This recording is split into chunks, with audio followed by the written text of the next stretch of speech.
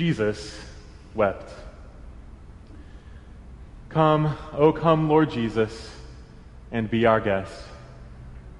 For if you are with us, then nothing else matters. And if you are not with us, then nothing else matters. Amen.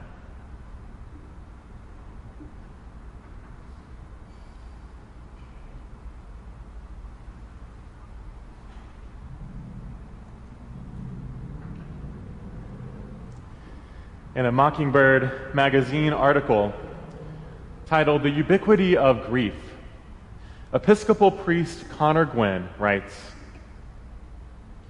"Here's the problem. Grieving never stops. The human condition is to grieve.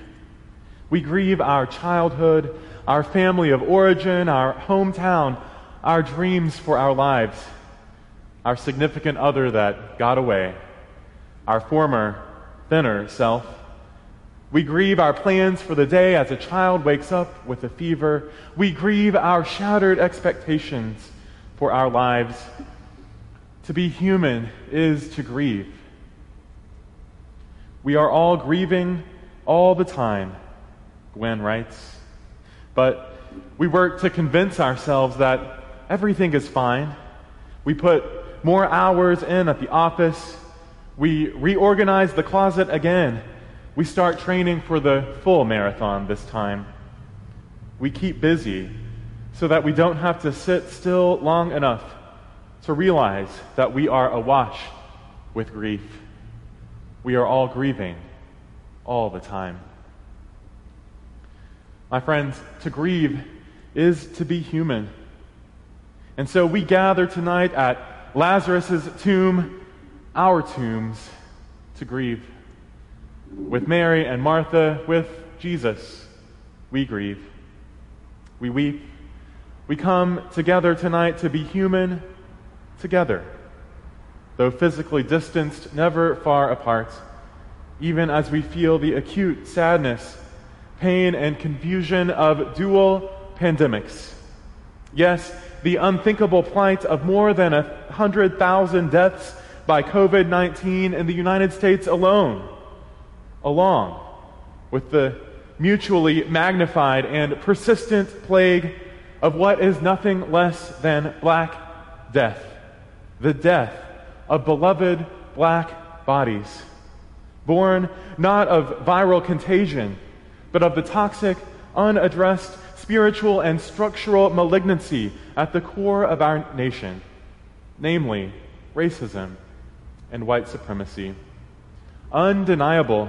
On this, the anniversary of the massacre of the Charleston Nine, the martyrs of Mother Emanuel African Methodist Episcopal Church, who were murdered 5 years ago tonight by a white supremacist terrorist at Wednesday night Bible study in the fellowship hall of their own church. So let us say their names: Clementa, Cynthia, Susie, Jackson, Ethel, DePayne, Daniel, Sharonda, Myra, saints of God. We say their names, mingled together with the names of the mothers and fathers, sisters and brothers, kindred and friends, inscribed on our hearts, in lament that they are gone, and in frustration and anger, knowing that it shouldn't be this way. As we persevere through the wilderness of coronavirus, we grieve our inability to gather as customary in community around their bodies, to celebrate their memory, to bear witness to the lives they lived and the joy they shared, insisting that death will not have the last word. We have not been afforded this opportunity, and that stings. Many of us are sorrowing. We are indeed awash with griefs, general and specific, amidst the stench and sting of death's decay in the face of injustice. Like Mary and Martha, we may find ourselves crying out to God, "Lord, if you had been here, If only you had been here, our loved one would not have died. If only you had been here. An accusation towards God, but an indictment we humans direct towards ourselves just as often as we point the finger at others and at ourselves. If only I had said something. If only we had caught the cancer sooner. If only she had gone another route.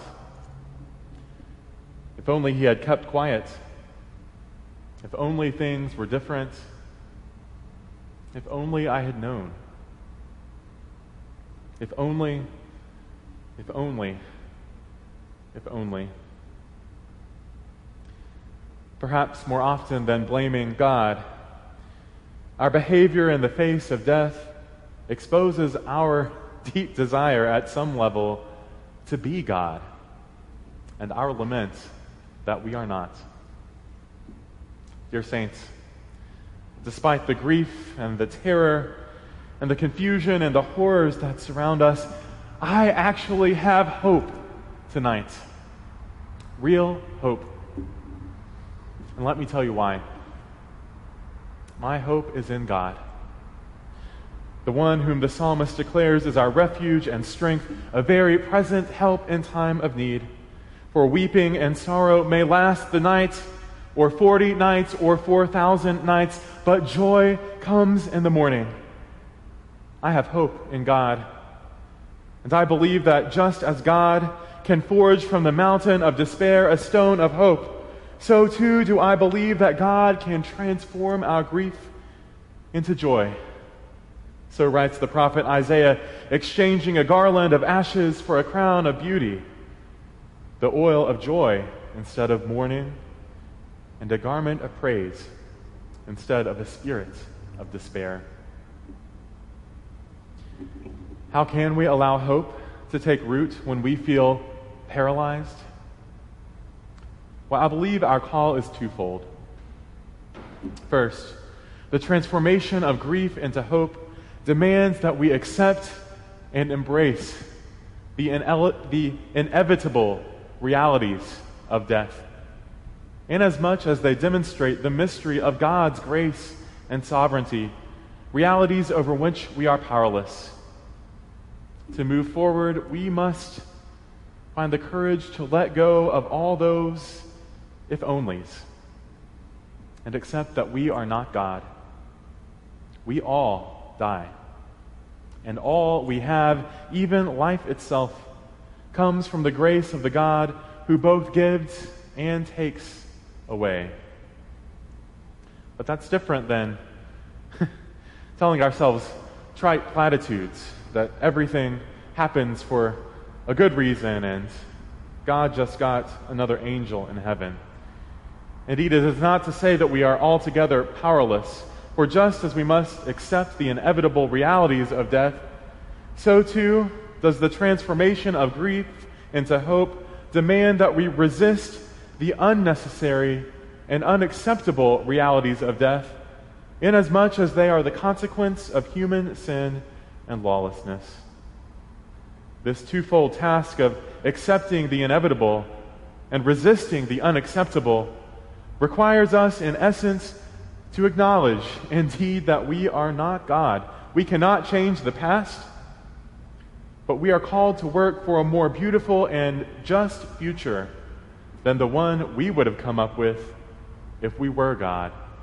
We are called to work for God's kingdom vision, that beloved community in which love and justice reign. My friends, this is good news tonight. Our hope is in God, the God revealed to us in Jesus Christ, in whose name we gather.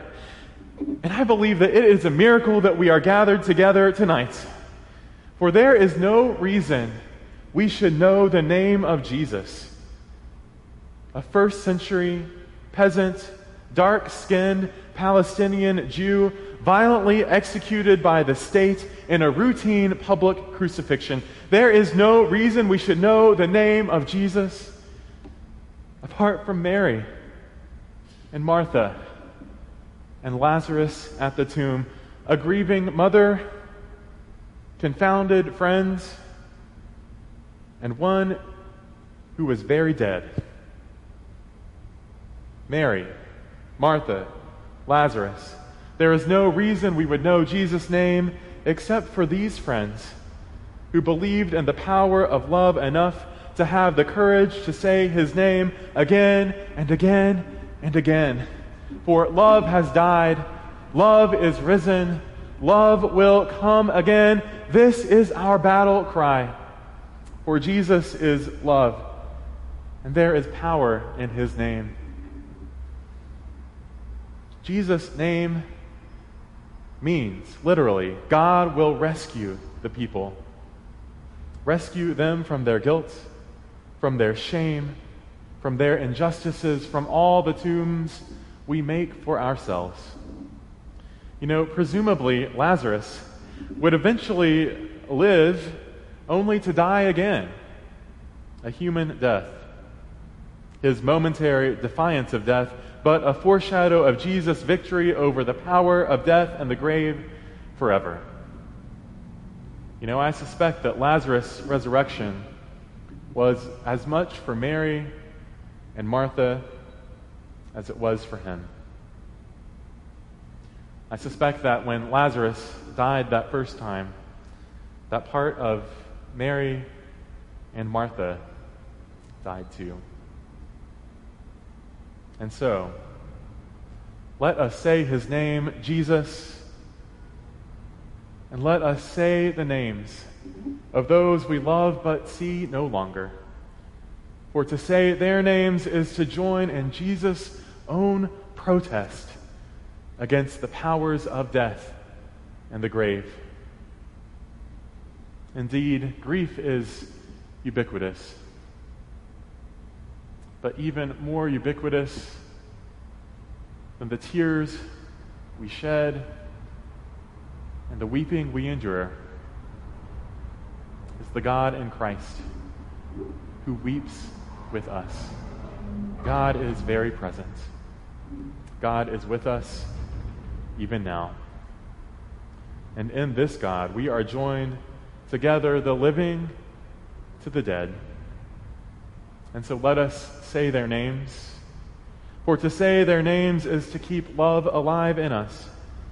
To say their names is to place our hope in the God who brings life from the dead. For as long as we say their names, as long as we say their names, death will not have the final word.